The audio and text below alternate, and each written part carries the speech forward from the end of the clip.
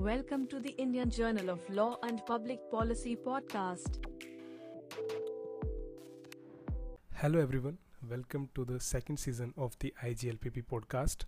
I'm your host Prasanna, consulting editor at IGLPP. Here we discuss major happenings of the legal and policy field.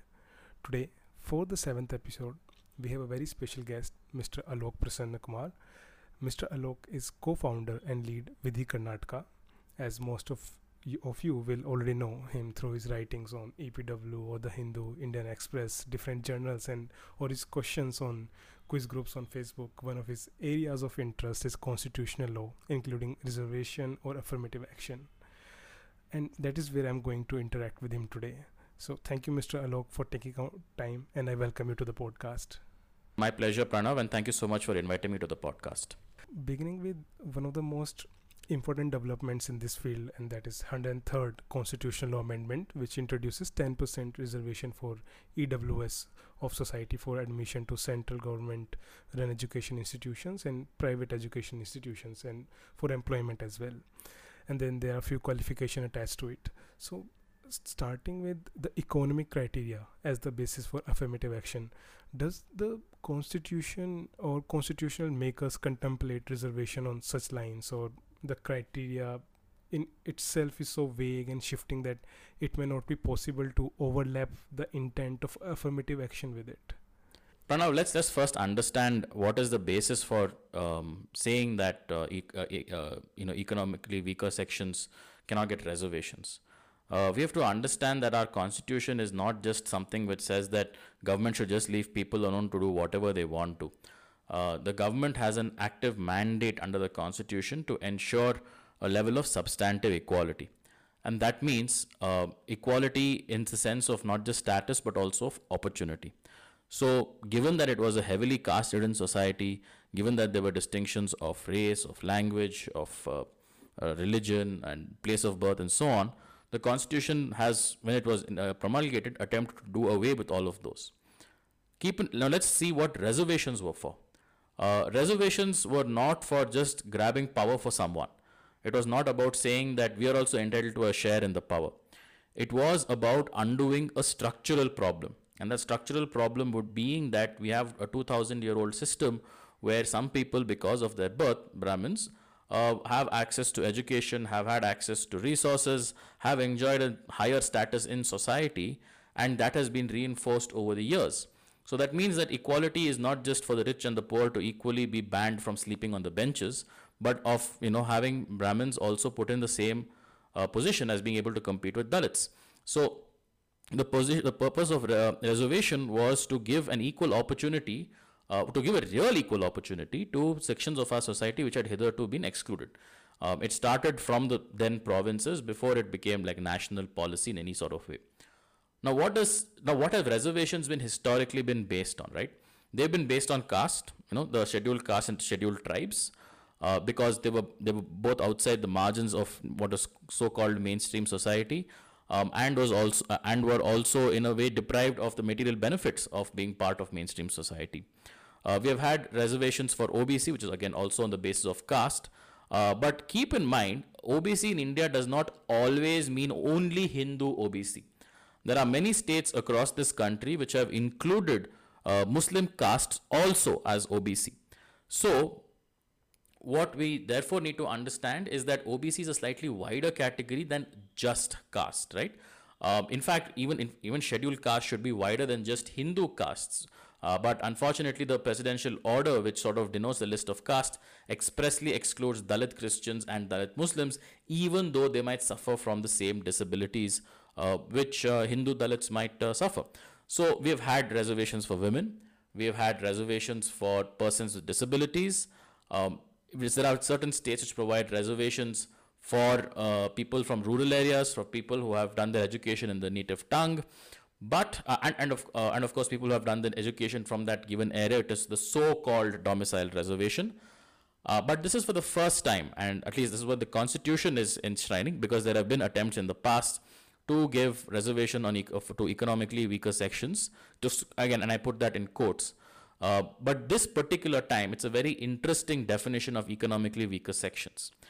it's not a definition which covers every single person who might have an income below a certain threshold or property below a certain threshold or not have a certain kind of job.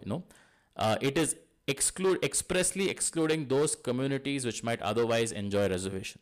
So this economically weaker section only targets economically weaker sections of largely Brahmins and upper castes, but also the castes which were excluded from reservations. For example, Dalit Christians and Dalit Muslims. But it remains to be seen, and of course upper castes among Muslims as well and Christians, but it remains to be seen if it in fact benefits those communities which suffer these disabilities as a result of their caste.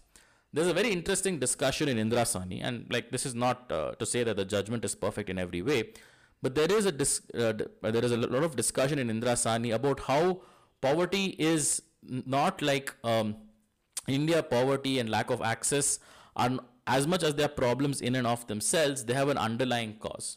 They are the symptom of the larger problem of caste, and our constitution is trying to fight the larger problem of caste. So there is an understanding in the constitution that India has these structural inequalities, right? And we need to address them. So that mandate of Article 14 is not just government shouldn't discriminate between two people, but government also has the positive mandate to ensure that people are sort of brought on an equal footing. The important thing being that reservation is not just an exception to Article 14. Let's keep that in mind. Reservation on the basis of caste and so on are not exceptions to, but features of Article 14. They ensure equality. Now, economically weaker section reservations, and especially the economically weaker section reservations provided for under the 103rd Amendment, which expressly excludes those other communities who might have other reservations, is not tackling an underlying cause for this discrimination. It is just tackling the symptoms. Nobody is saying that you should not tackle the symptoms. Nobody is saying that you should not have a scholarship program for perhaps upper caste students who may not be able to afford the fees. Nobody is saying that you can't ensure that there are measures taken to ensure that poverty is not a reason for someone not to be able to access a job. But on the question of giving them a fixed number of positions in jobs and in educational institutions, which goes against the very idea of equality of opportunity.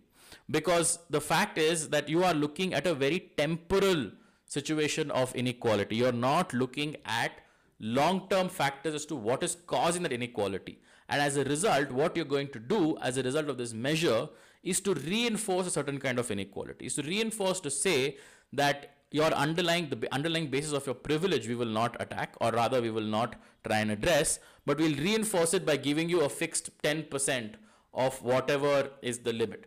Now, it to me is a case of, well, of course, the 10% is a problem, but conceptually, what this particular reservation does under the 103rd Amendment is to try and ensure that a certain percentage of upper castes are always represented for services or in education. This, to me, is aimed at specifically finding something which might give them an access to ensure that they will not lose that position, exalted position in society, and finding quote-unquote poverty as the reason for it, or calling them economically weaker section. I think that is the problem. And let me make it clear again, it's not to say that states should not do anything for them. It is just that reservations may go against the fundamental constitutional idea of equality. And I say equality, I mean equality in in a very basic structure sense.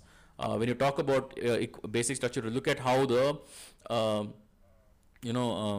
preamble defines equality. It is not just about some temporal equality or some idea of equality or some theoretical equality. It is a very substantive notion of equality, and the 103rd Amendment goes quite contrary to that. That is what I sort of wanted to say. Carrying on with what you said in your answer about how this economic EWS reservation will eventually ensure that some particular caste people continue to have jobs and may not uniformly apply on everyone.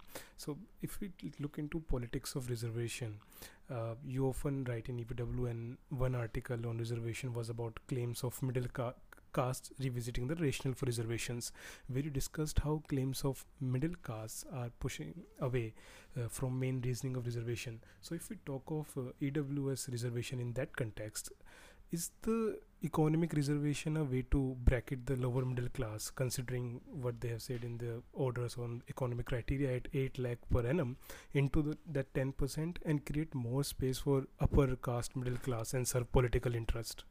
So there is a very substantive difference between what the middle castes are asking for in the context of the demands by Marathas, Jats, Kapus and so on, and this 10% economically weaker section reservations.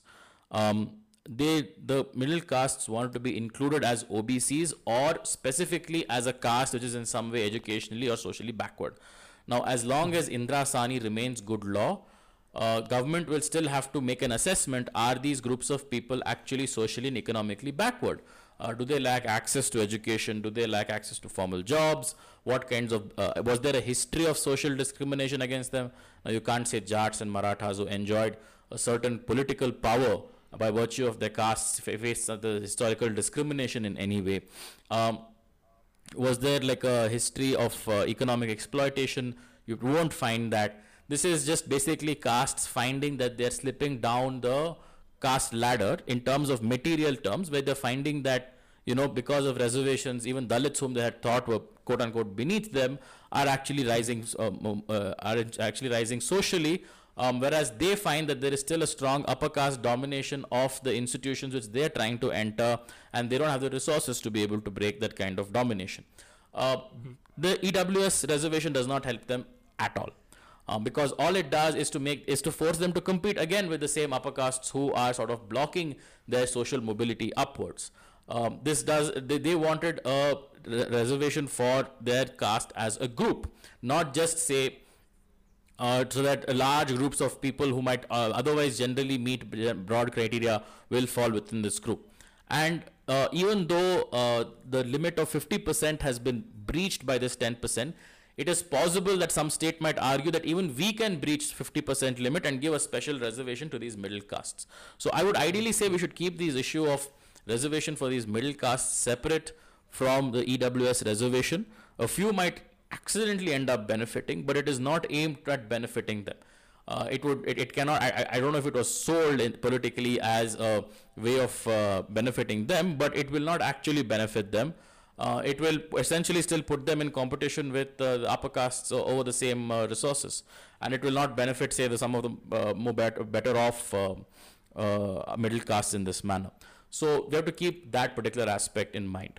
Coming to that aspect which you raised, that how this EWS quota breaching 50% limit can become a cause for misuse in future, and like carrying on that with discussion further. So the cap of 50% reservation, the constitution does not mention such limit, and states like Tamil Nadu have more than 60% reservation as well. Now recently in the Maratha quota challenge in the Supreme Court, it was, I guess, senior advocate Mukul Rohtgi who started with the argument that this reservation has to be reviewed with this Maratha quota reservation has to be reviewed with EWS reservation, as 50% cap underlies the source of contention in both cases.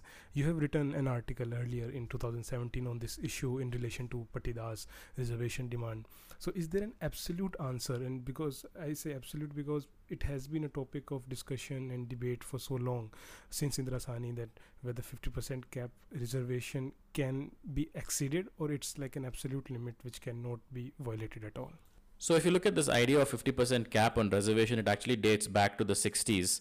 In a bunch of Supreme Court judgments which I've discussed in my article in EPW. Those of you who want to check it out can go look for the specific citations there. But since the 60s, and if you actually go back and look at these judgments, there's no principle on the basis of which they say 50% is a cap. It's seen like maybe this might be good if we have a 50% cap on reservation. It comes out of nowhere.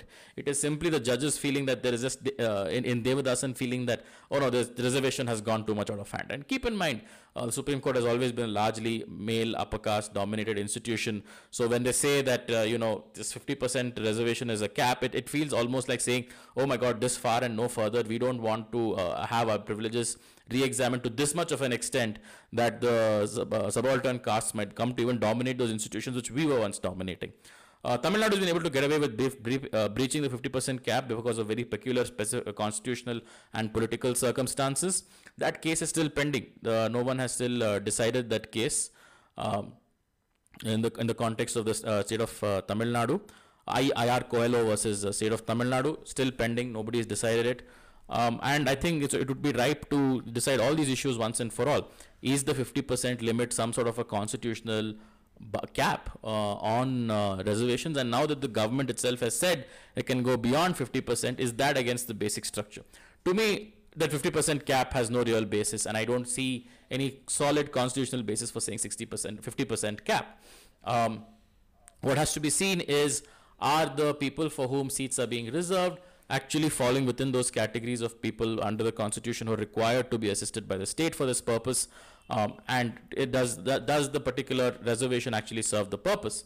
Otherwise, it feels like as if they're being cut off from a certain level of access to state resources and a very arbitrary limit. Indira Sahni tries to say that they were trying to create a balance between the needs of administration, but they never explain why in educational institutions there should be 50% cap.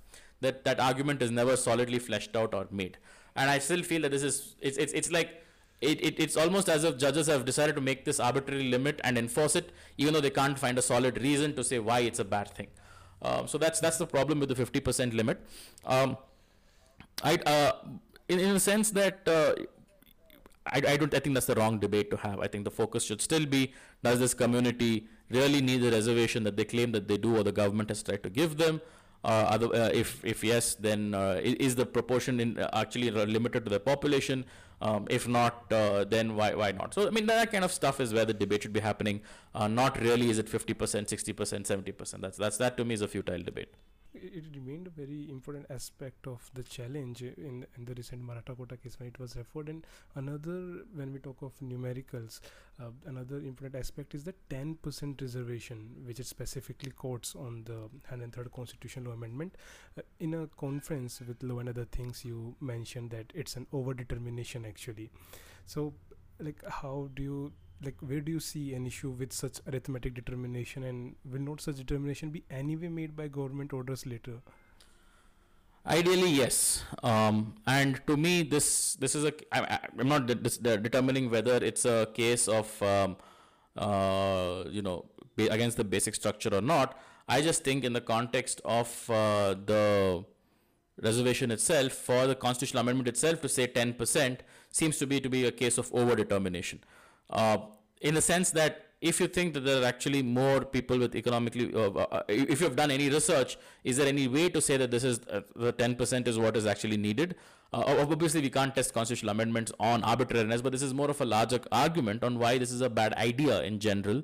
If it is actually there are a certain number of people who need this particular kind of reservation, what is the logic in limiting them to just 10%? Is it that you're saying that only 10% of the urban or rural poor are covered by this? Or is it that is how many people you've determined will be helped by this? Or is it double the number of people who will be helped by this?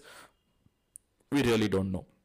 And that is to me a sign of very bad drafting, that you have tried to overdetermine certain issues and cut off Parliament's ability to suitably make laws as per the needs, right? And it also defeats that whole argument that this is definitely need. I mean, show what is the need that exactly 10% reservation is, or up to 10% reservation and no more needs to be given, right? So this is where I think it's one of the problematic aspects of this 103rd Amendment, that it is not really able to show, or there is nothing to suggest why the government thinks this kind of a reservation should be limited to only 10%, above 50%.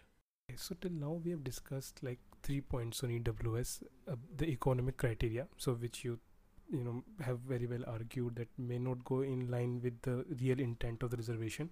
On the 50% cap, you say it's not the real point of discussion, and on overdetermination part, you consider it as a part of improper drafting.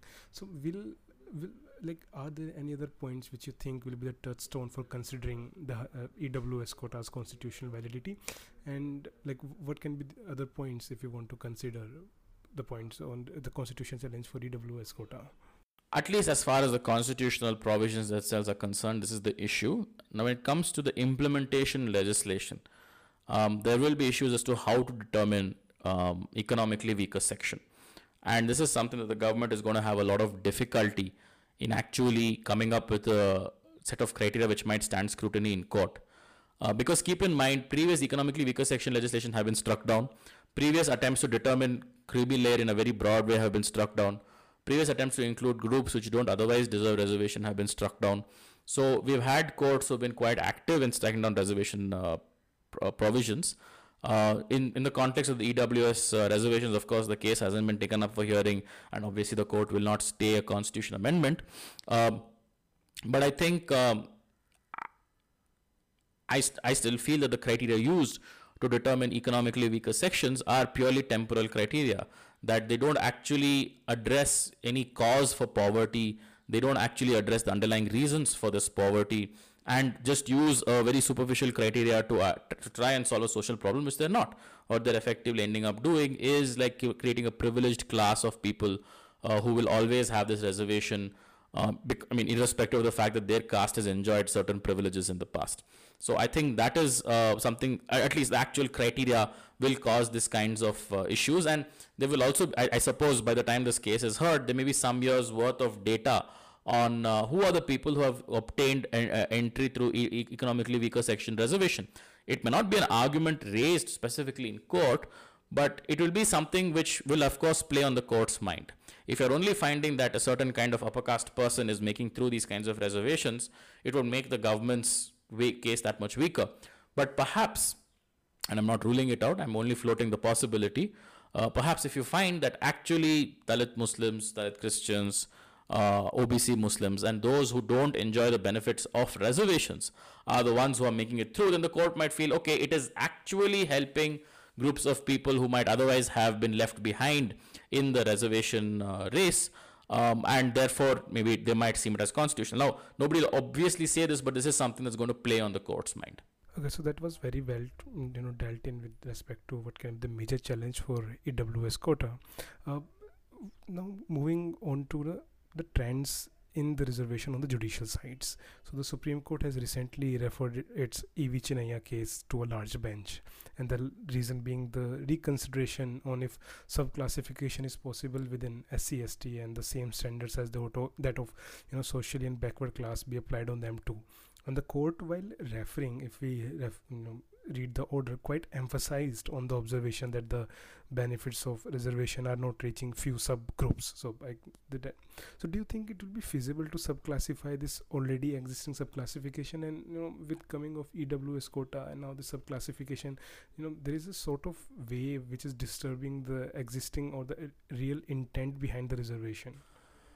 Personally, I don't think so. I do think that, and this is of course for research to show, there is enough research to show that there is a certain dominance of certain castes even within reservation. Now, obviously, this is not dominance in the way in which Brahmins might dominate an organization, but in the sense that certain castes which have had certain structural advantages have had people say children of people who have benefited reservations. I'm not saying they shouldn't benefit from reservations, but vis-a-vis those of their own, of people who have suffered similar discrimination, some groups have enjoyed more benefits than others. There is a case to be made for subcategorization because it is already done in the context of OBC castes. Not always perfectly, but it is an accepted principle there. E.V. Chinnaiya's reading, I think, of the presidential order was perhaps limited. I'm not going into the specific reasoning of the latest Supreme Court judgment, which has which has a very problematic notion of what reservations are and how they should work.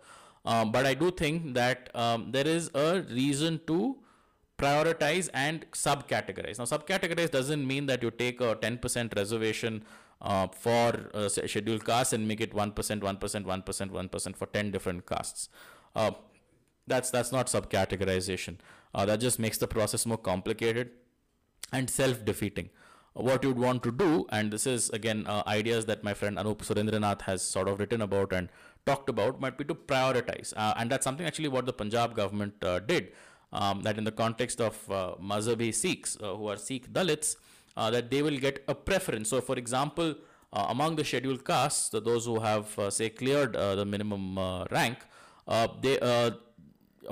those who belong to, say, Mazhabi Sikhs, will get the first preference, and when you run out of Mazhabi Sikhs, you will give it to other Dalit castes in Punjab or in other places. Karnataka, for instance, there are 3 to 4 categories of Dalits who also mutually practice untouchability among themselves, in the sense that you will not find them intermarrying or breaking bread with each other and so on. So you have this kind of internal hierarchies also, which is a reproduction of Brahmanism, which is like the core of casteism, and therefore there is a need to figure out how to ensure that the person who is most discriminated against is given the first option.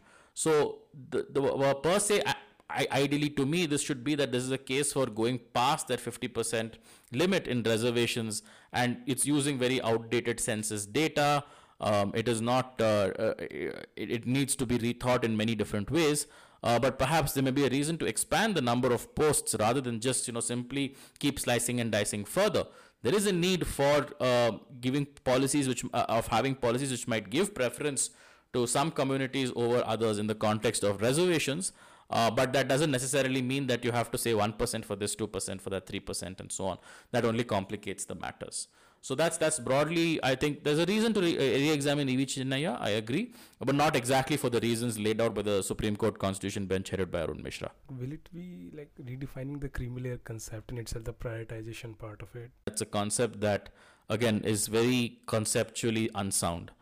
There's a lot of literature which sort of talks about how it is not something that you can easily identify. You just make up numbers and say anybody who has more than this is creamy layer. But it was, I guess, in a sense, a problem with the way in which OBCs were classified. Now, if you look at the works of someone like D.R. Nagaraj, he goes into the conceptual problems with trying to fit so many different castes into the idea of OBCs. There were artisanal castes who were possibly not scheduled tribe, and these are all generally Shudra castes, who did suffer from industrialization, who lost their livelihood, who suffered material deprivation. But in social status, there might be those who may not be, say, as well off as the Brahmins or the best caste, but who might have lack of access to educational background, but they may otherwise be politically numerous. So, for instance, you have Vokkaligas in Karnataka who are classified as an OBC, but they always had some measure of political representation. The reason for first reservations was because they were being pushed out of political representation in the Mysore princely state and in the British because of the access to English education, which was in the hands of Brahmins. So which is why that was only to bring them sort of at par to Brahmins in the context of maintaining a political status, but was not some measure to uplift them for historical years of discrimination. So which is where I think this whole creamy layer concept is based on a flawed understanding of how castes work, and is a flawed legal concept which all it seems to do is to create this false impression that there are people who are really well off. Well, not exactly. Who don't really need reservation, which is of course that myth which is always portrayed by upper caste reservation activists who don't want reservations for anyone. But by and large, this again, it doesn't.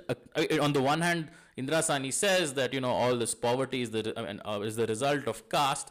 But on the other hand, somehow believes that if you don't have poverty, then that caste is removed, or that caste thing is gone, which is not true, which is just simply logically it is incorrect and logically it is false.